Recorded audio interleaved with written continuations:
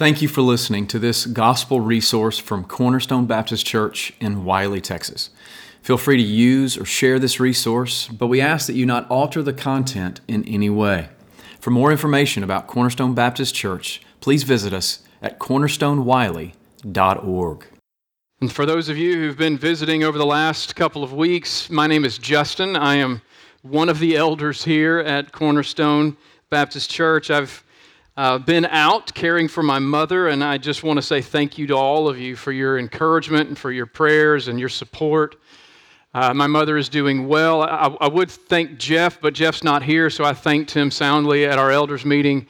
I got a phone call Saturday 3 weeks ago and found out that my mother had a medical emergency, and I texted the elders while I was on the road, which, by the way, kids, you should not do that. And Jeff said, I got it, I'm going to preach, and Dan said, I'll do this, and Mark said, I'll do this, and they just gave me the freedom to go and be with my mother and care for her and love her and serve her, and so I thank my elders tremendously. I don't deserve them. We don't deserve them. They are a blessing and a gift to me and to us as a church. But I will say this, being that it was a Saturday, this message that I'm going to preach today was ready to go. But obviously God didn't want you to hear it then. He wanted you to hear it today. So I'm excited to be back and be with you and to preach God's Word to you. So if that's given you enough time to find 1 Timothy in your copy of God's Word, then here's what I'm going to do. I'm going to read verses 3 through 5. And this is a passage which we started to study 4 weeks ago. We're going to come back to it, and we're going to hone in on a few things. We looked at more of the negative side of this passage, the command for Timothy to confront false teachers. Today, we're going to see the positive side, what Timothy is to establish over and against what the false teachers are seeking to establish for the church. So, 1 Timothy chapter 1, starting in verse 3, here's what we read. Paul writes to Timothy saying, "As I urged you when I was going to Macedonia, remain at Ephesus so that you may charge certain persons not to teach any different doctrine, nor to devote themselves to myths and endless genealogies which promote speculations rather than the stewardship from God that is by faith." Verse 5, "The aim of our charge is love that issues from a pure heart and a good conscience and a sincere faith." This is God's Word. Would you pray with me before we study it any further? Father, I do thank you for your Word, and I thank you for the gathering of your people for the purpose of singing your Word and hearing your Word read over us and hearing your Word explained, and now through the proclamation of your Word. Father, let us be a people who sit beneath the teaching of the Word and soak in the truth of it. Let it confront us where we need to be confronted, and let it comfort us where we need to be comforted. But let it give us guidance and direction and clarity about what you have called us to be and to do as a church. So, Father, I pray that you would have your way with us and accomplish your purpose through the preaching of your word. Use me for that end. I pray in Jesus' name. Amen. One of the most important lessons to be learned in the construction of anything, especially a home, is the necessity of a good foundation. Right? We all know this to be true at some level. A good foundation supports the structure. It resists movement and change. That is, unless you live in Texas, and it's going to move anyway. But a good foundation is key. And a good foundation in a home allows a family to live in peace and stability. But as we know, a bad foundation can tear a family or a house apart. And this principle of starting with foundations is not just true of houses, it's also true of God's church as well. When the church builds its foundation on human ideas, when the church builds its foundation on market trends, or when the church builds its foundation on completely false teaching, it fails to be a true church that is working to accomplish the plan of God. The only true foundation for the church of God is one built upon God's Word and held together by the gospel of Jesus Christ. And that's what Paul is helping Timothy to understand. There's this group of people who have come in and they're trying to upend that biblical foundation, that solid, sound doctrine foundation. They're trying to put something else in its place. And Timothy is being instructed by Paul, reminded by Paul that your job is to confront that and to reestablish the truth. Timothy is being instructed to build the church, to order the church upon two things: the proper ordering of God's household and the transformation of God's people. Now, a few weeks ago, we learned about the false teaching. The false teaching threatens to lead God's people astray. It offers an alternate foundation that is not sufficient. And this morning, we're going to look at that positive side to learn how sound doctrine provides the only proper foundation for God's house. And we're going to start by looking back at verse 4. Let's look at the ordering of God's household. And I want you to look at one particular phrase, and it's this phrase that comes, it's the contrast of what the false teachers are doing. The false teachers are focusing in on myths and genealogies. These things promote speculations. Rather than, and you could add that verb to it, they promote this rather than promoting what they should, which is the stewardship from God that is by faith.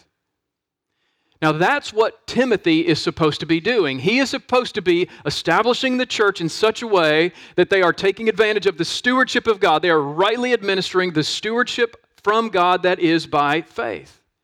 And we learned about this a couple of weeks ago. He's going to confront the false teachers and he's going to establish this. But there's something in this phrase that is really helpful for us when we think about our role within the life of the church today and what way we can participate in the proper ordering of God's household.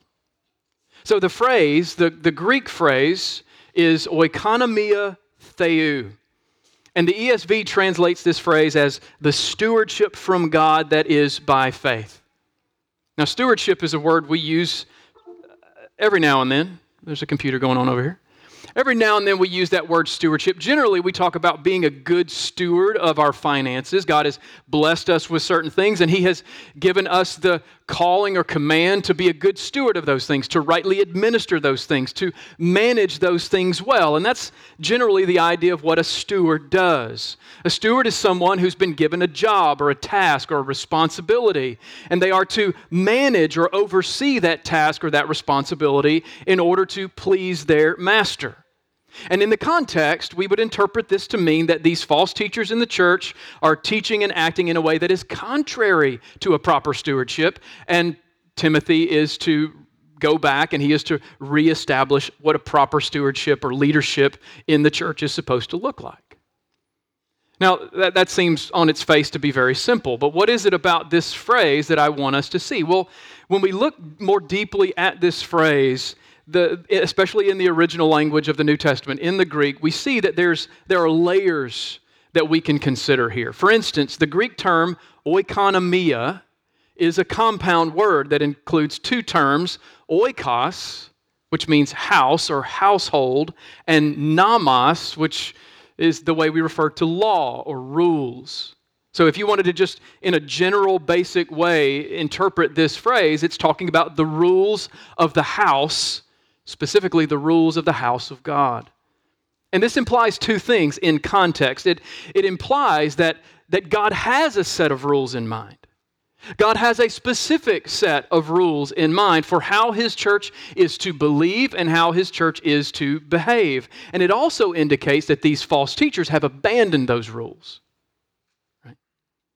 And that's what this letter is all about. Paul is urging Timothy, confront these men who have abandoned the revealed foundation for the church and at the same time reestablish those rules that govern and guide the church.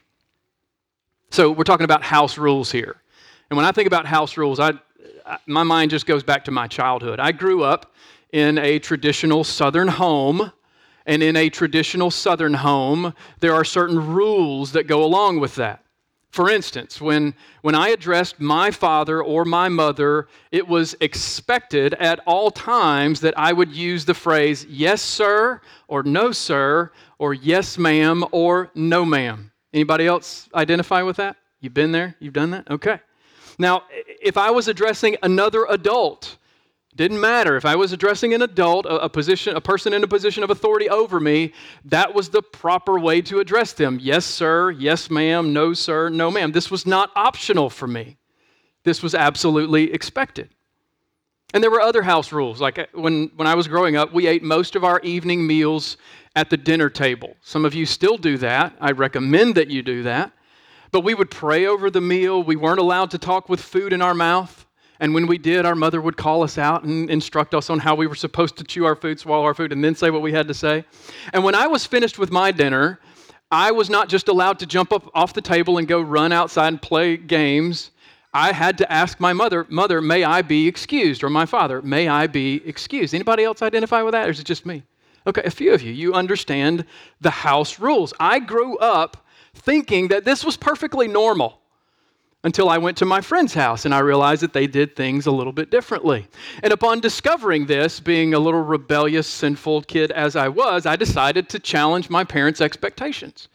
And as you might expect, it did not go well with me when I did that.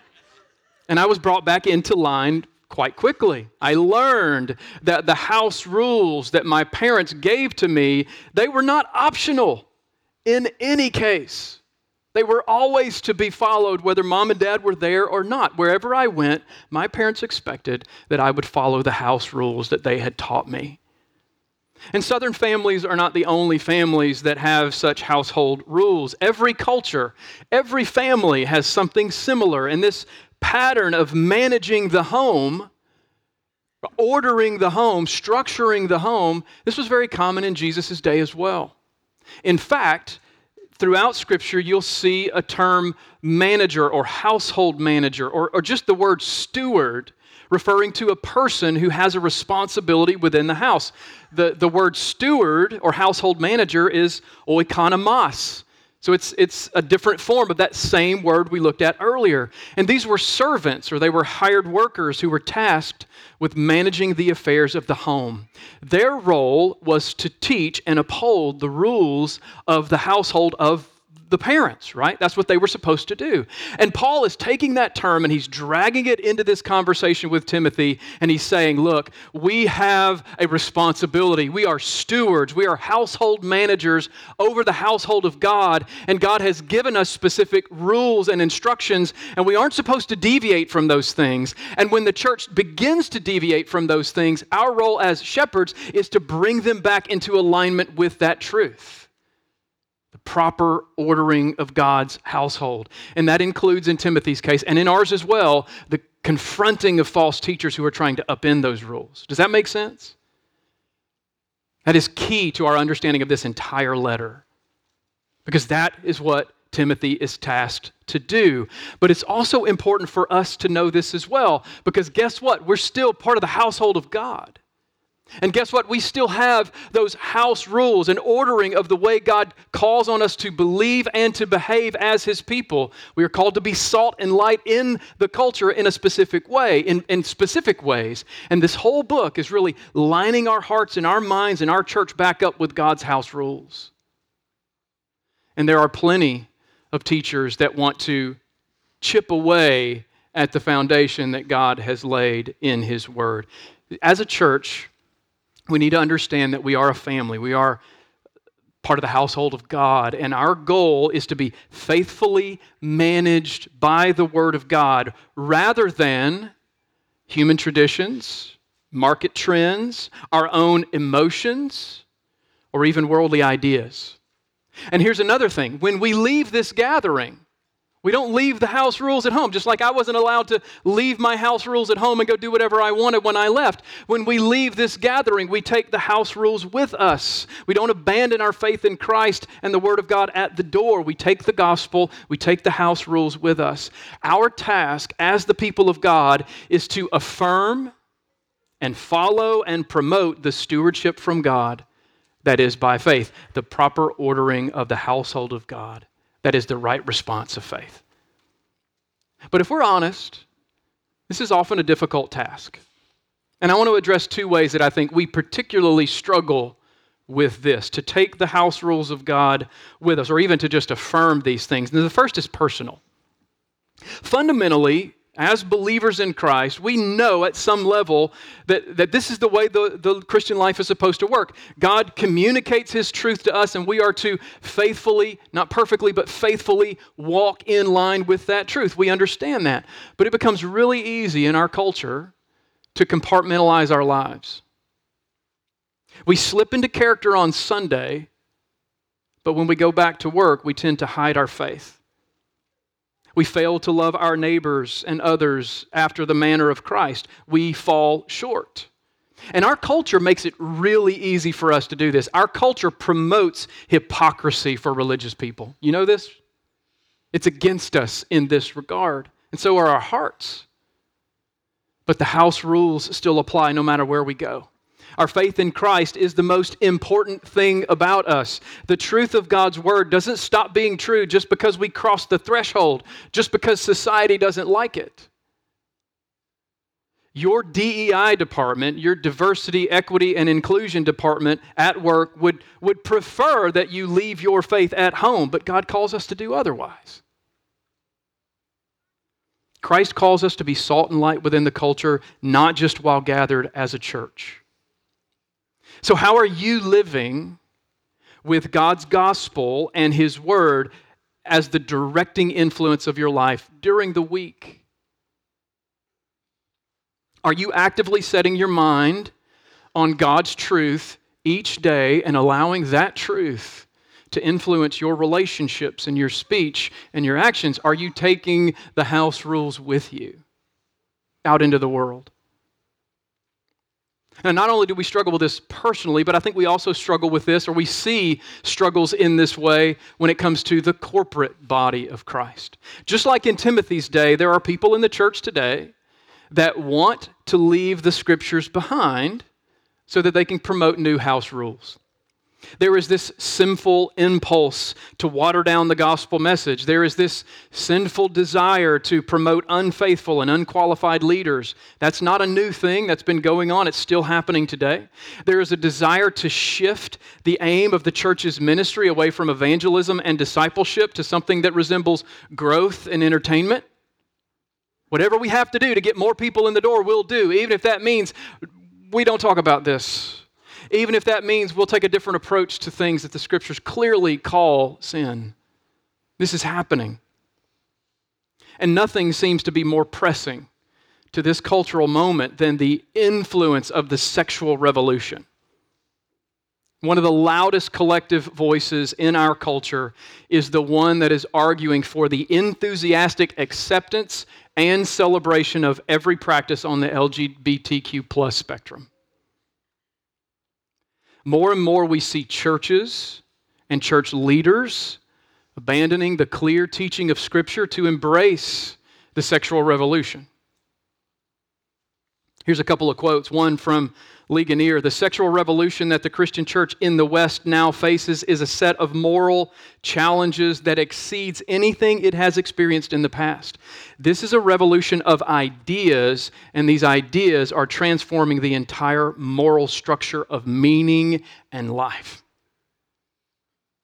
Al Mohler, in a book that he wrote years ago about this very issue, he says, "The moral revolution is now so complete that those who will not join are understood to be deficient, intolerant, and harmful to society. What was previously understood to be immoral is now celebrated as a moral good. The church's historic teaching on sexuality in general and homosexuality in specific, which was shared by the vast majority of the culture until very recently, it now is seen as a relic of the past and even a repressive force that must be eradicated." And this has caused many churches and many church leaders to abandon biblical teaching and to embrace this revolution. The push for the normalization of every practice on that spectrum has come upon us very fast. It has reshaped our culture, and it is reshaping, it's infiltrating the church. To embrace biblical sexuality, what the Bible teaches clearly about a proper understanding of godly sexuality, to embrace that is to put oneself at odds with our culture. And this has just caused so many people to just abandon the Bible on this issue.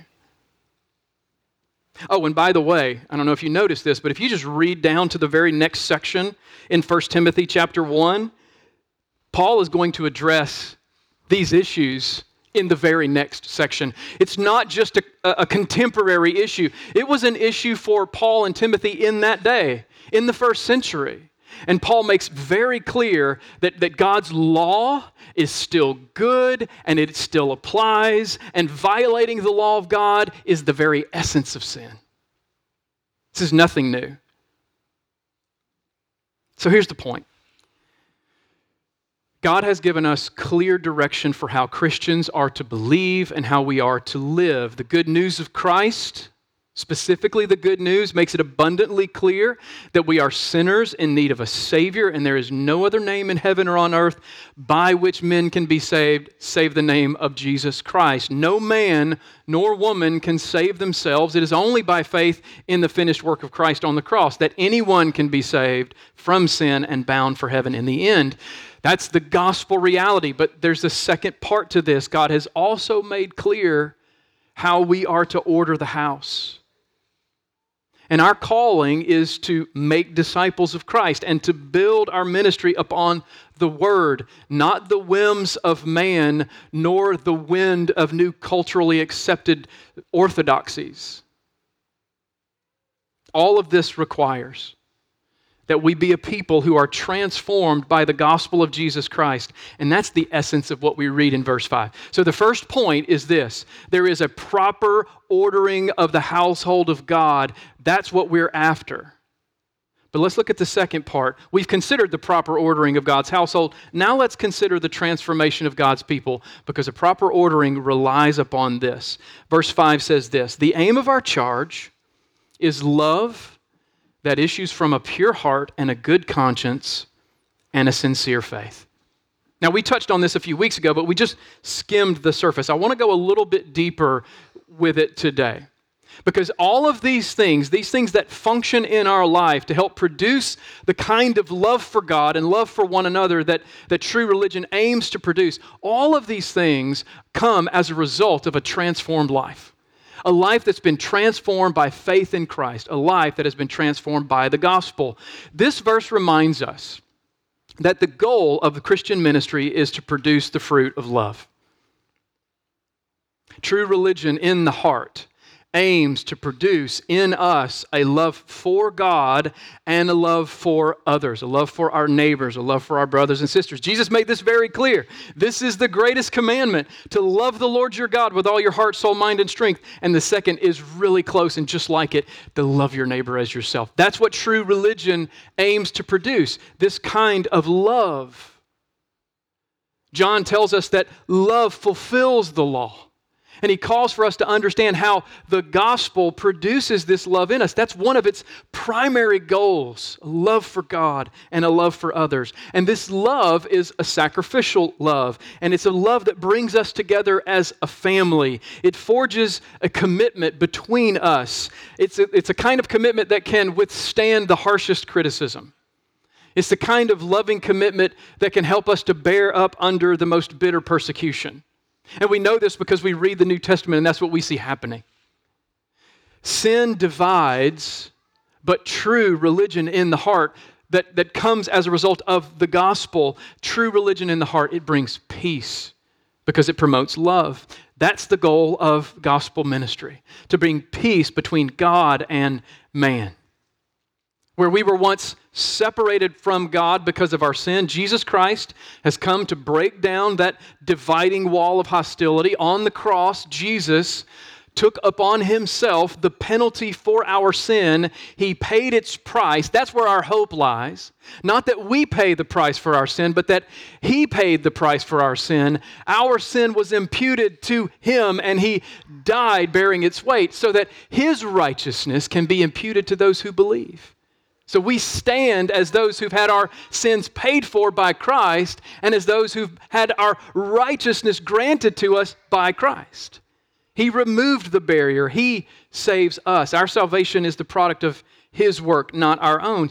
And when this grabs a hold of us, it produces in us a profound love for God, for who he is and what he has done.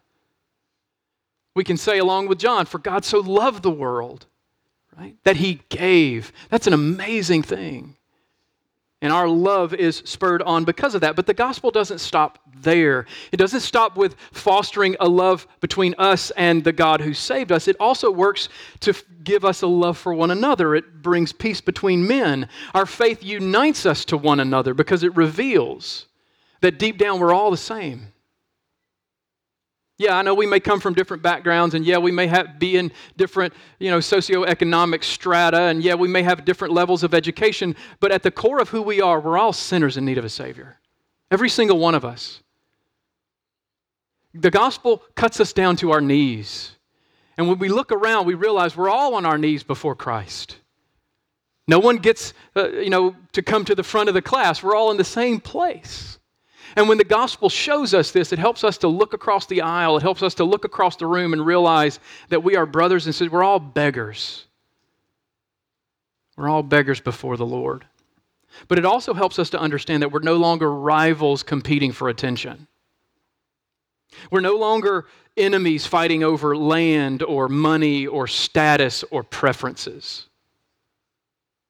We're lost and dying sinners clinging together to the saving grace of God. And when our hearts and our minds are fixed on this gospel truth and being nourished by it as a church, then our unity is strengthened by love. That's the aim of gospel, to produce that kind of humble, grace-filled love. And when our hearts are properly soaked in the grace of God, there is no disagreement that can't be overcome. There is no sin that can't be forgiven. There is no disunity that can't be healed and no hurt that can't be made right. The gospel mends broken hearts. It mends broken relationships. It mends broken homes. And it draws us together in profound unity. Now, the contrast is the corruption of the false teachers. Paul tells Timothy in 1 Timothy chapter 6 that false teachers produce envy and dissension and slander and evil suspicions and constant friction among people who are depraved in mind and deprived of the truth, imagining that godliness is a means of gain. False gospels feed that sinful pattern of division, but the true gospel produces humility and unity in love. You can see the difference, the contrast between these two things. Love is the active response to God's grace. It is also the product of authentic conversion to Christ. And this genuine love flows from three internal human faculties that result from our conversion: a pure heart, a clear conscience, and a sincere faith. So let's take a minute and talk about those. Number one, a pure heart. A pure heart. The Bible has much to say about the heart.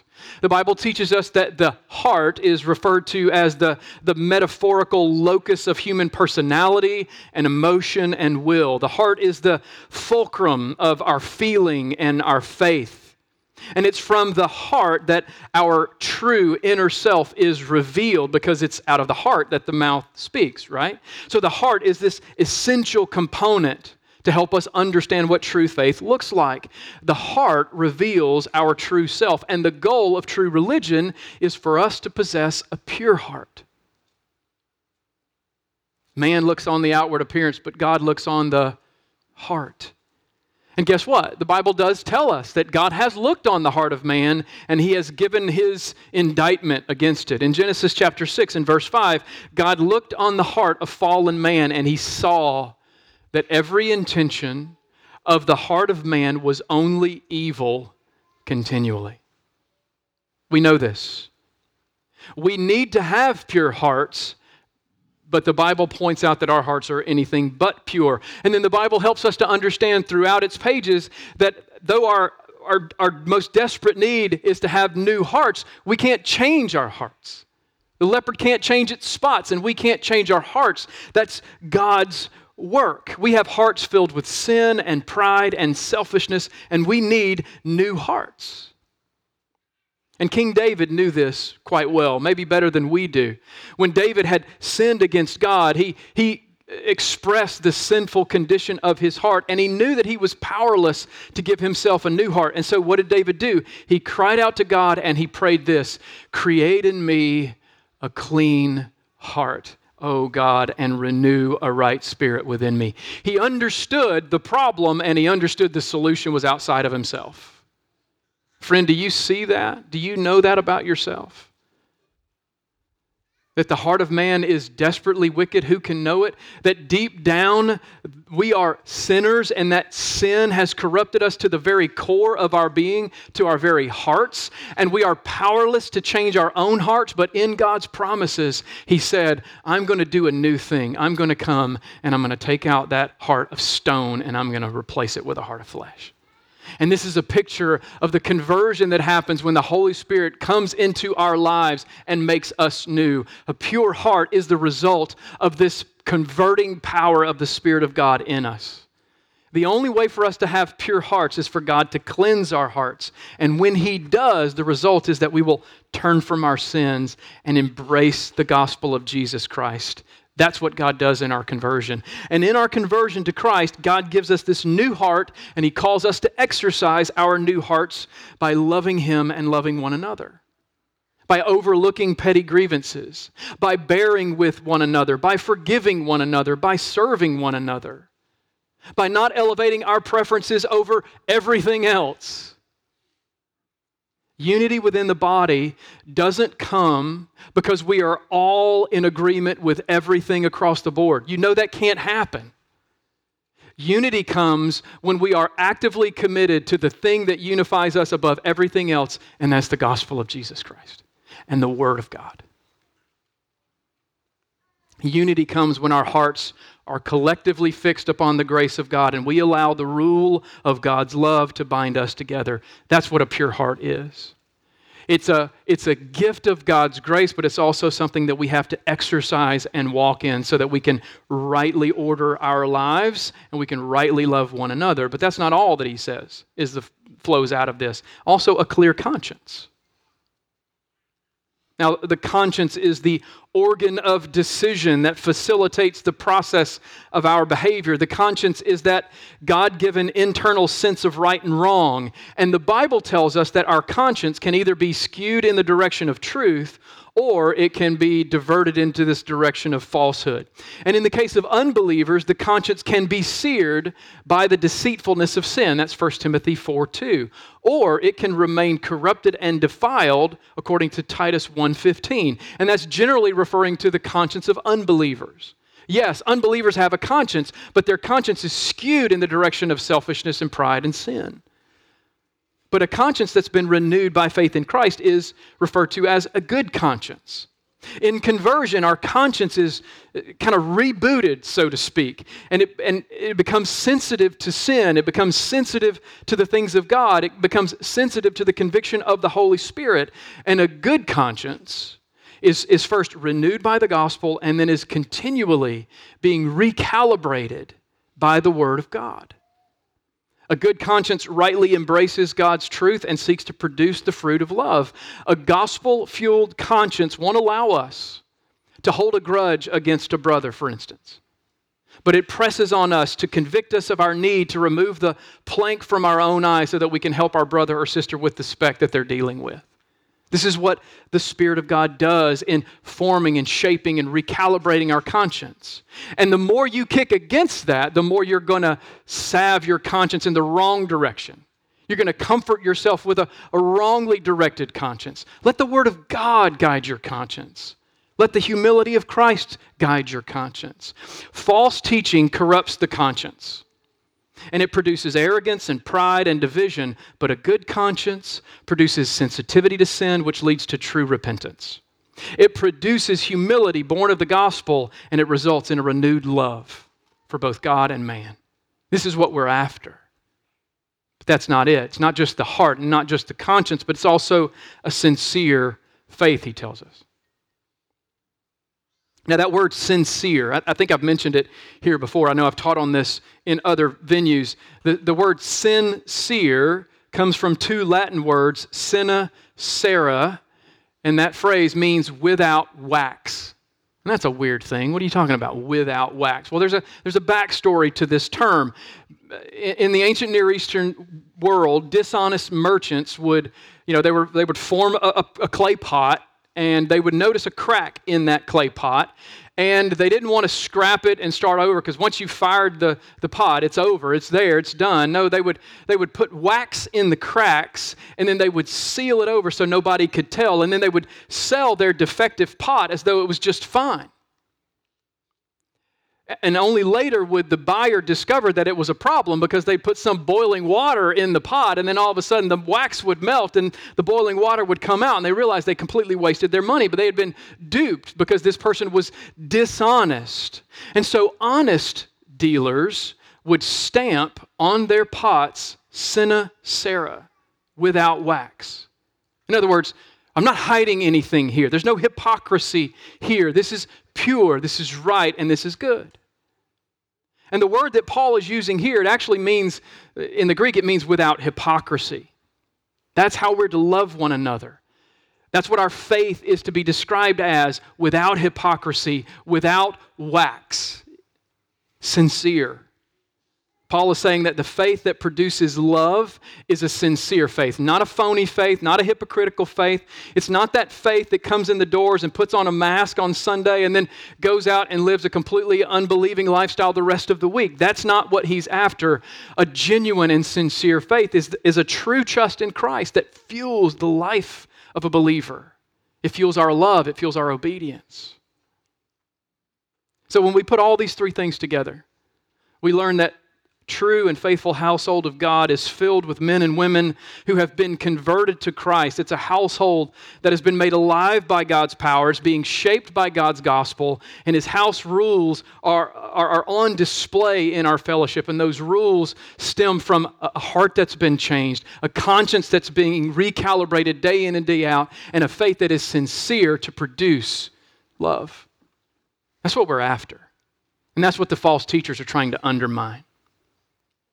So, what do we do with all this? We've seen a proper ordering of God's house and how false teachers today are trying to chip away at that. We've seen that all of this relies on the true transformation of the people of God. So let me ask a few questions to try to drive some of these things home. Question number one, how are you, personally, as an individual, how are you doing your part in this church to teach and uphold the gospel and God's word? How are you consuming and then distributing sound doctrine? Not your own ideas, not your own preferences, not the latest thing that's happening at First Baptist, whatever. But how are you consuming and then distributing sound doctrine so that you are displaying love and the church is greater unified by your presence and your obedience? How are you training yourself and your children in the truth so that love is the happy byproduct of your labor? Are you harboring a contentious spirit that leads you to complain about every decision where your preferences aren't being met? Or are you embracing the spirit of unity that aims to love the brethren? You see, all of us make up this family of God, this faith family that we call Cornerstone. And we all have a part to play. And it's not just to affirm, yes, Pastor, you're right, the church of God needs to be properly ordered, but you have to do your part to come in line with God's word. Otherwise, there'll be little parking lot committees that happen or Facebook conversations that happen that undermine the unity of the church. And we all know this is true. Number two, how are we working as a church to teach and uphold God's house rules within our fellowship? Whether you come to a prayer meeting or you come to a Wednesday night discipleship group of like 7 guys, or you go to a home group, or you go to a fellowship ministry, or whatever it is, or you come to worship, or you go to Sunday school, our commitment is to properly teach and instruct God's people, to disciple God's people in God's word. We're not trying to be provocative for the sake of being provocative, but there are plenty of little places where we could poke and we'll see that God's word is confronting ideas within our culture. And those ideas keep creeping in. So how are you within the church teaching and upholding God's house rules within the fellowship? How are our ministries committed to promoting the stewardship from God that is by faith? That's our commitment. And you hold us accountable to that. Yes, you hold us accountable to that. This is what we're here to do. How are we establishing and maintaining God's revealed house rules? And this is not just a question for us as elders. It's a question for all who are in leadership, all of us who sit with people and open our mouths and open God's word. How are we as a church working to teach and uphold God's rules within our fellowship? And then third, have you been born again? Have you been born again? Have you experienced the power of God in the gospel? Have you come alive to the truth that you need a Savior and that you need to turn from your sin to embrace Jesus with the empty hands of faith? And the reason I say that is I don't assume that everyone in this room has truly been born again. I don't assume that everyone in this room has come in with a genuine heart of love for Christ because they rightly understand it. There are plenty of opportunities for us to just kind of skate around the issues and to maintain some form of religious obedience, and we put that mask on and we come in and we act like everything is fine. And yeah, I agree with you guys. That's not the question. The question is, have you been born again? Have you come to the end of yourself? Have you realized that you have a heart of sin and the only hope you have for an eternity with God, the only hope you have for the forgiveness of those sins is to turn from your self-salvation mission and embrace Christ fully and completely? Because that's what is going to be required for us to be the kind of church that God has called us to be. We can't save ourselves, and we can't hide. You can hide from me. You can't hide from God. And eventually, the fruit of your life will display itself. You cannot cleanse your own heart of sin. That's God's work. You can't do this on your own, but you can cry out for it. So if you've been convicted, if you're here with that in mind, yes, maybe I do need to be born again. Yes, maybe I have been playing a game. Then I want to instruct you to go back to what I said earlier about David. When David was confronted with his sin, he recognized, I can't do this. I can't do this on my own, God. I need you to create in me a clean heart and to renew a right spirit within me. If that's you, I'd love to talk to you about the gospel more clearly, but that's where it starts. You crying out to the Lord, confessing your sin, and asking Him to give you that clean heart and renewed spirit. So let me pray and ask the Lord to help us all. Father, thank you for your word. Thank you for what your word does in us. Thank you for the promise that we have in your word that you will allow it to accomplish its purpose, your purpose for it in our lives. It will not return void. And so I pray that even now you would move among us, that you would convict our hearts, whether it's a contention that we have between a sister and another sister, or a brother and a sister, or a husband and a wife. Maybe there's something going on in our hearts and in our lives that we've just kept hidden, and yet you have pressed on that through the preaching of your word today. Lord, help us to make it right. Help us to humble ourselves and to seek to love one another, to do what the Scriptures command us to do, to be reconciled. And for those among us who don't know you, who've been playing that game and just thought this was normal religion, Lord, I pray that today you would make clear their need of Christ and that the gospel would bear fruit in their hearts. And Lord, help us as a church to be committed to the house rules, not for the sake of being provocative within our culture, but for the sake of being faithful to you. Give us that desire for faithfulness, that hunger for it, and let us be unified by it and accomplish your purpose in us through that. Lord, we love you. We thank you for this time. We ask your blessing over us as we respond to your word. I pray in Jesus' name. Amen.